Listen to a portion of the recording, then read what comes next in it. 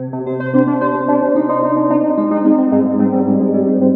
this first episode of Scammer Stories, she had taken probably about $200,000 of Dad's money. Scammer scumbags don't just ruin the lives of their victims, they also tear families apart. I had one of his scammers threaten to kill me. For elderly loved ones, the constant attention becomes an addiction. We had a family intervention shortly after the first scammer. Wendy's story is a lot like mine. My name is April, and I'll be sharing my story in future episodes. Right now, I want to focus on interviewing others, partly so I can learn what to do for my family, and partly to get the word out to help stop this from happening to others. There's some explicit language in this particular episode, so it's not a good idea to listen with children in the room. It started, I'm going to say late 2014, early 2015. My mom went into a nursing home, and she had Alzheimer's. So he was kind of alone and I think looking for somebody. Because I noticed in a lot of his later chats, it was more like, okay, when are you going to come home? I want you to come home, live with me, that kind of stuff. So for him, I think he needed somebody. He likes a companionship. I have a brother and sister. They don't live near. I'm the closest one, which I live 45 minutes away. So he was just looking for companionship. He went on Match.com, and I think Our Time, I think it's for older people. Let's see, how did I find out? The first one, well, there was two going on at the same time. The first one I found out because he posted something on Facebook about meeting a nice young lady. The other one, he had pictures around the house of her, and I'm like, who's this young girl? And, so he told me about the one. So the one in particular that is involved in the case that you know about, her story was, I think she was with somehow involved with a madam. Anyhow, this madam controlled her, and eventually somehow her father had passed, and she had to go to Ghana to get her inheritance. And that was where this inheritance of gold. And that's where he started giving her money because she would need it for the lawyers or whatever. And I don't know much about that whole story because he was kind of private with that person. But what I do know is she supposedly was living in an orphanage of some sort, working with people. But what was very interesting about it all is that she would have packages sent to my dad's house. And I'm talking like brand new sneakers, jerseys, laptops. He even went to Walmart and picked up this like huge TV. They were all paid for, I'm assuming with stolen credit cards, and then they would prearrange DHL drop-offs or pickups, and then they would get sent to this orphanage in Ghana. So that was how I kind of learned about this girl. And then by the time that I kind of started catching on that this orphanage is, getting really high-end stuff, she had disappeared. So, but she had taken probably about $200,000 of Dad's money. And then when she disappeared, did he go through a depression? Or how did that go? I don't think so because he always had other girls. It was like they were just coming at him,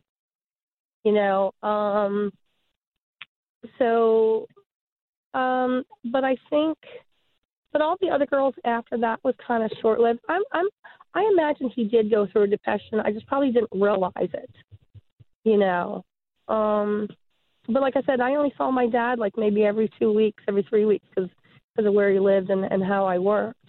I would go and help around the house and make food and stuff like that for him. So he was kind of always upbeat when I was there. But I think he still wanted that companionship, and that's where all the other scammers would come in. He would, meet them on these dating sites. So. And how many do you think, if you had to guess?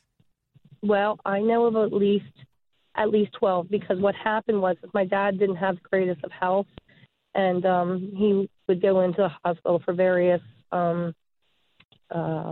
procedures and things like that. And during one of his visits when I was taking care of him, I put a keylogger on his computer. So I was able to get all his passwords and all that kind of stuff, and I monitored things. And by doing that, and I know I don't think it's legal, but I did it because I was desperate. But I was able to see people that he was involved with. I was able to see transactions that he was doing. I was able to head off a lot of them. In particular, well, first of all, by the time that I found out about the previous scammer that I told you about, I had contacted DHL, Western Union. I think that by that time I'd contacted a lawyer and asked their advice what to do. But one scammer wanted him to pay a lawyer fee. He was trying to buy like $10,000 worth of Neiman Marcus gift cards. And they were able to, I called Neiman Marcus, explained the situation, they canceled the transaction. No sooner did I do that, and at Nordstrom's, he was buying high-end shoes and purses, like $15 shoes, $2,500 purses. I talked to them. They were nice enough to cancel the transaction. The same scammer that I'm talking about with the Nordstrom and the Neiman Marcus, I know that he had sent her probably about $2,000 worth of cash through Federal Express. And what's interesting is all of those went to the same address, and it was a convention center in Texas. So I called Federal Express, I called the convention center, and I explained the whole situation. Nobody wanted to investigate it. Nobody wanted to take any kind of responsibility. They said, well, maybe you should call the local police department. So in Texas, I called this local police department, explained the whole situation. They're like, well, we don't have enough manpower to deal with this kind of stuff. You know, so again, I'm hitting a brick wall. That particular scammer also had my dad. They tried to buy a gift card to some spa in Las Vegas. I talked to them. They were wonderful. They canceled the transaction. Somebody came in to try to pick up that gift card, and that was a whole other situation. But I was able to stop some of these transactions. But the problem is later somehow my dad felt that he was being watched and monitored because transactions were getting canceled, and he started going on his cell phone. And that was where I kind of lost all control. I felt that he was out of money, so it would just go away. Well, it didn't go away. He just borrowed and borrowed and borrowed, which I never imagined that would happen. And when you say borrowed, you mean credit cards, banks? Where do they go to get the money? He didn't take out any loans, but he mortgaged his house. So he probably had a $250,000 mortgage on the house that he got full, cash out on that. He would get cash advances on his credit cards, or he would be buying things like one of his scammers, he was buying groceries for at this online grocery store called Gonamart. He would buy groceries there. It was very heartbreaking because every time you thought you were ahead of it, you weren't. Yep. And what did it do between, okay, first of all, let's back up a little bit. What kind of conversations would you have with him, and how would he react? I would say, Dad, you're not sending any money to anybody, are you? No, I'm not. So, those kinds of things. I would explain scammers. I would send him emails. I would send him proof that his scammer was using fake photos. And what he would do, he would forward them to the scammer. Like, what's this all about? And then he would believe them and not me. There was a particular time where my dad would tell me he had a new girlfriend, and he told me about her, and she, her story was her fiance died in a car crash, and recently, within the last month, her mother had died. She was from Texas. She was a nurse. Okay, so with those kinds of things and knowing what I know and stuff, I investigated her. Couldn't find anything on her. She had a very unique Greek last name. I couldn't find anything on her. and so I was sitting with Dad, and I said, okay, Dad, I'm just showing you, I can't find anything for her. So he gave me her mailing address. The mailing address was actually like one of those gated communities, and it was the office of that community. I'm like, Dad, nobody has an address of the office of that community. What's her apartment number, or what's her street, number, or that kind of thing. And he didn't have it. He just kind of said, well, that's what people do. People are private. So then this same girl, I said, okay, well, she works in a hospital. She has to have a badge. Tell her to snap a picture of it. Send it to me. Prove it to me that this is who she is, and she's actually working in this hospital. And I think he asked her for it. He said, my daughter thinks you're a scammer, and it kept going back and forth. And I said, Dad, tell her to prove it. Prove it to me. Just do this for me. And basically he said to me, get the fuck out of my house. Mm-hmm. And I stayed around for a little bit longer, got a little tense, and I eventually left. So that was one in particular. There was a time where my dad wanted to have me arrested because I was intervening in a lot of these transactions and trying to watch over him and things like that. He actually called the police and wanted to have me arrested. And at that point, I gave up and I stopped talking to him for about 6 months. And then his health got bad, and I kind of went back and tried to take care of him again. And do you have siblings? I do. Were you guys all on the same page, or did some of you think it was real? We were all on the same page. They all knew. In fact, we had a family intervention, and that was shortly after the first scammer. He had a contentious relationship with my sister, but my brother, he had a great relationship with, and we all showed up at once. It was unannounced. He was thrilled. His family was there. And then we started saying, look, we think you're involved in some stuff that's not particularly legal. We think you're involved with scammers. And basically he wouldn't admit to it. And I said, Dad, by this time I had access into his emails and stuff. I said, Dad, you just sent a package to Ghana that had $300 worth of cash rolled up in Tootsie Roll wrappers. I said, that's not normal. He's like, I don't know what you're talking about. So he never, ever, ever would admit it. Like I said, at first he admitted that he would have a girlfriend, and I said to him, because I knew Mom was in a nursing home, and I knew that she didn't know him. And I said, Dad, it's okay to date, because I thought maybe he just wanted that validation. But it's okay to date. I just want you to date somebody that you can talk to in person, go have coffee with. He told me about a date that he went on, and he didn't like it. But he liked the attention of all these scammers coming to him every day saying, hey, Bob, how you doing? Did you have your coffee today? So my family was on board with it. There was a point where my brother got really upset with him, and that was regarding my mom because he was too involved with his girlfriend. He didn't want to do anything with Mom. And so my brother kind of abandoned him. I was the only one that was left to kind of be around and try to steer him in the right direction, but it didn't work. And what was his illness?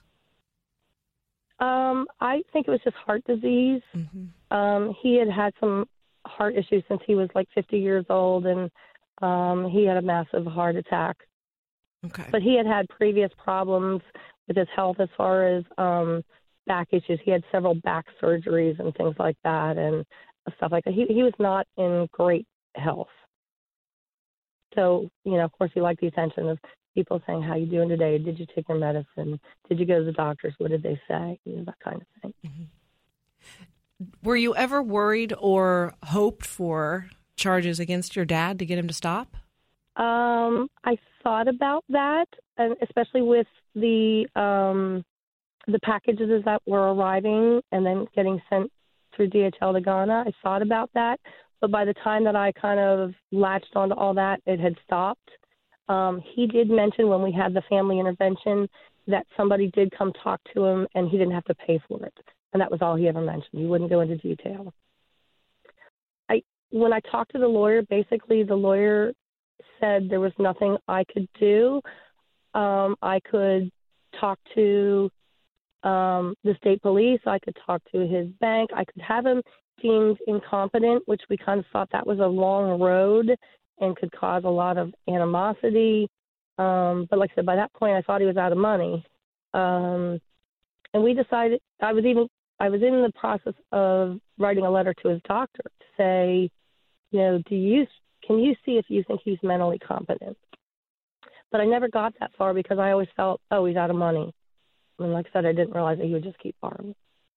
Unless they're doing money laundering, although in my dad's case, he had the money laundering case. He was a victim, but I think in that case, he was just depositing money of his own money. He wasn't like bringing it in and then sending out to anybody else, as far as I know. So did this ever end before his death? No, he actually had a scammer on the line when he died. And this particular scammer had the full name and address of somebody in Mississippi. And I don't know the story because by that time he had gone on his smartphone, and I didn't know the story, but she was in Ghana. But the interesting thing was, after he died, I found checks and stuff of checks that he had sent to this girl at the Mississippi address. And I know, so anyhow, I contacted this girl, and I said, what's my dad sending you money for? And she's like, oh, your dad was a sweetheart. He would help me with my babies, and he would send me packages. I'm like, well, what were in these packages that you would receive? She'd be like, oh, you never knew. Sometimes it was T-shirts, sometimes it was teddy bears, And I got to tell you, I know my dad enough. My dad does not send people money just because he feels bad for them and he wants to help support their children. My dad was not a generous man, and that's kind of why a lot of this was very hard for my family to grasp. So I had a very long chat with this girl, and I said, look, somebody's using your name and address, but not only that, you're cashing my dad's checks, because by that time Dad didn't have a lot of money, so he was sending checks. I said, you're a money mule. And I said, if you don't fess up and tell me what you're involved in, I'm going to report you.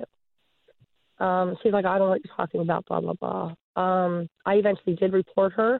I have no idea if something happened to it. But what I know of from my research, that the FBI is not really interested unless anything's over $10,000. And the money that was going to her wasn't $10,000. So when my dad died, like I said, this persona of this girl in Mississippi, I started chatting with her on the phone with my dad. My dad had already passed, but I had access to his phone. And I just kind of got bored with it after a while. She didn't ask for any money after about a week. And finally I said, look, my dad's died and you're done. I know you're a scammer. And basically she said, well, I'm still getting the gold from my dad. And why don't you give me your email address? So she was trying to reel me in. Exactly. Yeah. Yeah, they're vicious. So what do you have to say, if anything, for other victims' family members? What kind of advice would you give them? Honestly, I think that there needs to be something done with our legislators. They need to pass something that we can do something. I mean, I know that the only thing that we can do as far as legally is to get them deemed incompetent, take care of their finances and things like that. But from my understanding from the lawyer, that's a long road. So if something's happening now, I don't know where you get help. And that's where it's hard. I do think having conversations with parents and elders and things like that about it is important, but it all depends on who you're talking to, whether they're going to take that information and do something with it. Yeah, the problem is they don't want to believe it's fake. They want to believe it's real. Exactly. But like even in my case, I showed Dad all the fake photos. I showed him enough evidence. And he just forwarded it to the scammer as if to say, well, and then they had some excuse. I had one of his scammers threaten to kill me. And, of course, I laughed because I knew that they, were nowhere near where I was or even in the United States. And in fact, there was one, the same one that threatened to kill me. Her and I had some email conversations back and forth. And basically, I said, well, if you're real, you can prove this, this, this, this, this. And I literally had 25 different things that showed why I felt she was not a real person and what she needed to do to prove herself. And she basically forwarded it to my dad, and my dad, just ignored me and just told her to just ignore it. In fact, when I was desperate, this is when I was desperate and I didn't know enough. I even offered one of them $5,000 to leave my dad alone. Did you end up sending the money? No. She forwarded the email to Dad, and I don't. To be honest, at this point, I don't remember what happened of that. But basically, it was. I think they knew that they could get more out of Dad than my $5,000. At that point, I thought $5,000 was a lot of money for them. So, describe to me what victims, family members, what it is exactly you went through and how this affected your world. Oh, it was terrible. I was so hypervigilant. Because I had access to his emails and his Facebook and his dating sites and things like that.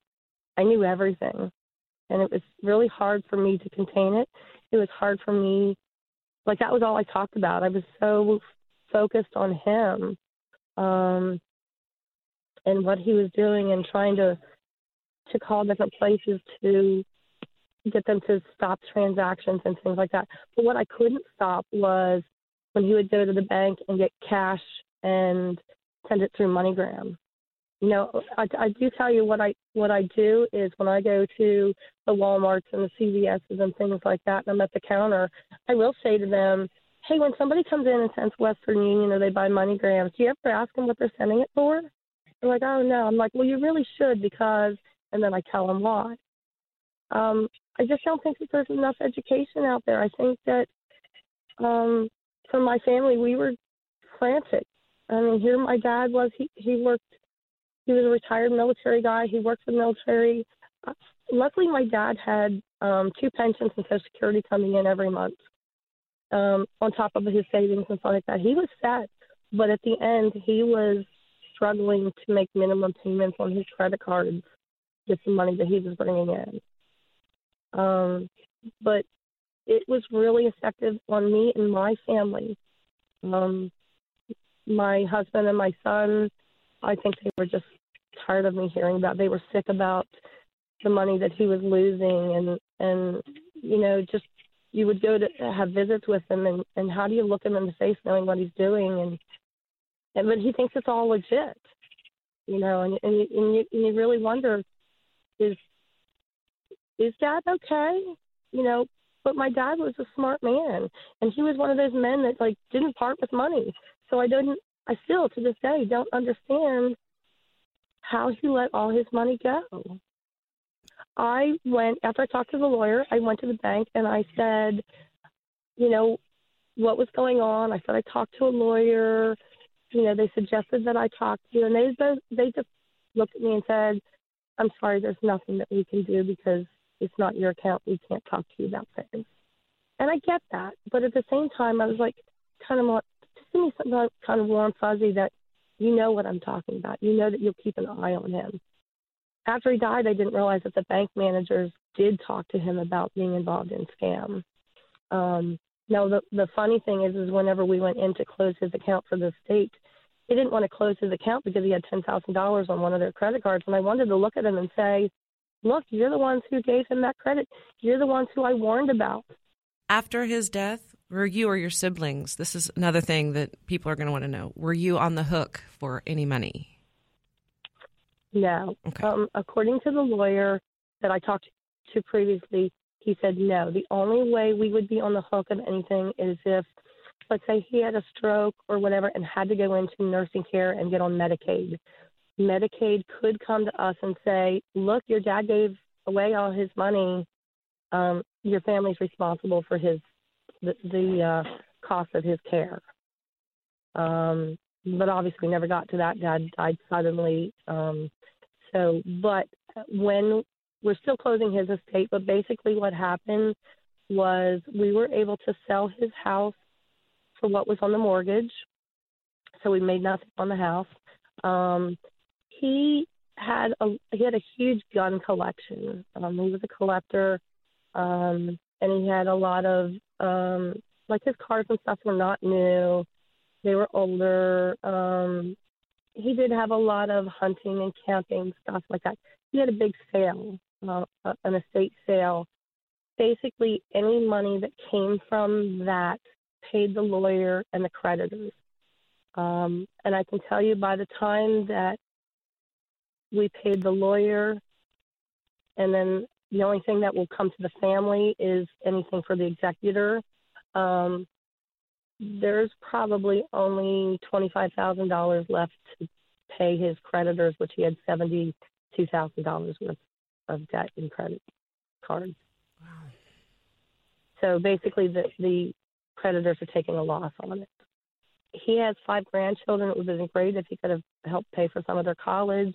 Obviously, all that went to Ghana. And you can't say, well, God should have paid for our kids' education. It's not fair to say that, but it's really sad. It's really, really sad. You can't be too careful. Both me and Wendy were targeted by our loved one's scammer. Mine claimed to have a video that he would post online unless I gave him $300 for orphans, of course. The number of romance scams is on the rise. The amount of money victims are losing is on the rise, too. A recent study from Best VPNs says women over 40 are more likely to become a victim to a romance scheme. In 2014, they accounted for 79% of the total losses for catfishing, followed by men over 40 at 15.8%. Together, we can arm ourselves with knowledge. In our next episode, we're going to hear from a victim, a single mother who survived domestic violence and thought she found the love of her life. We'll see you then.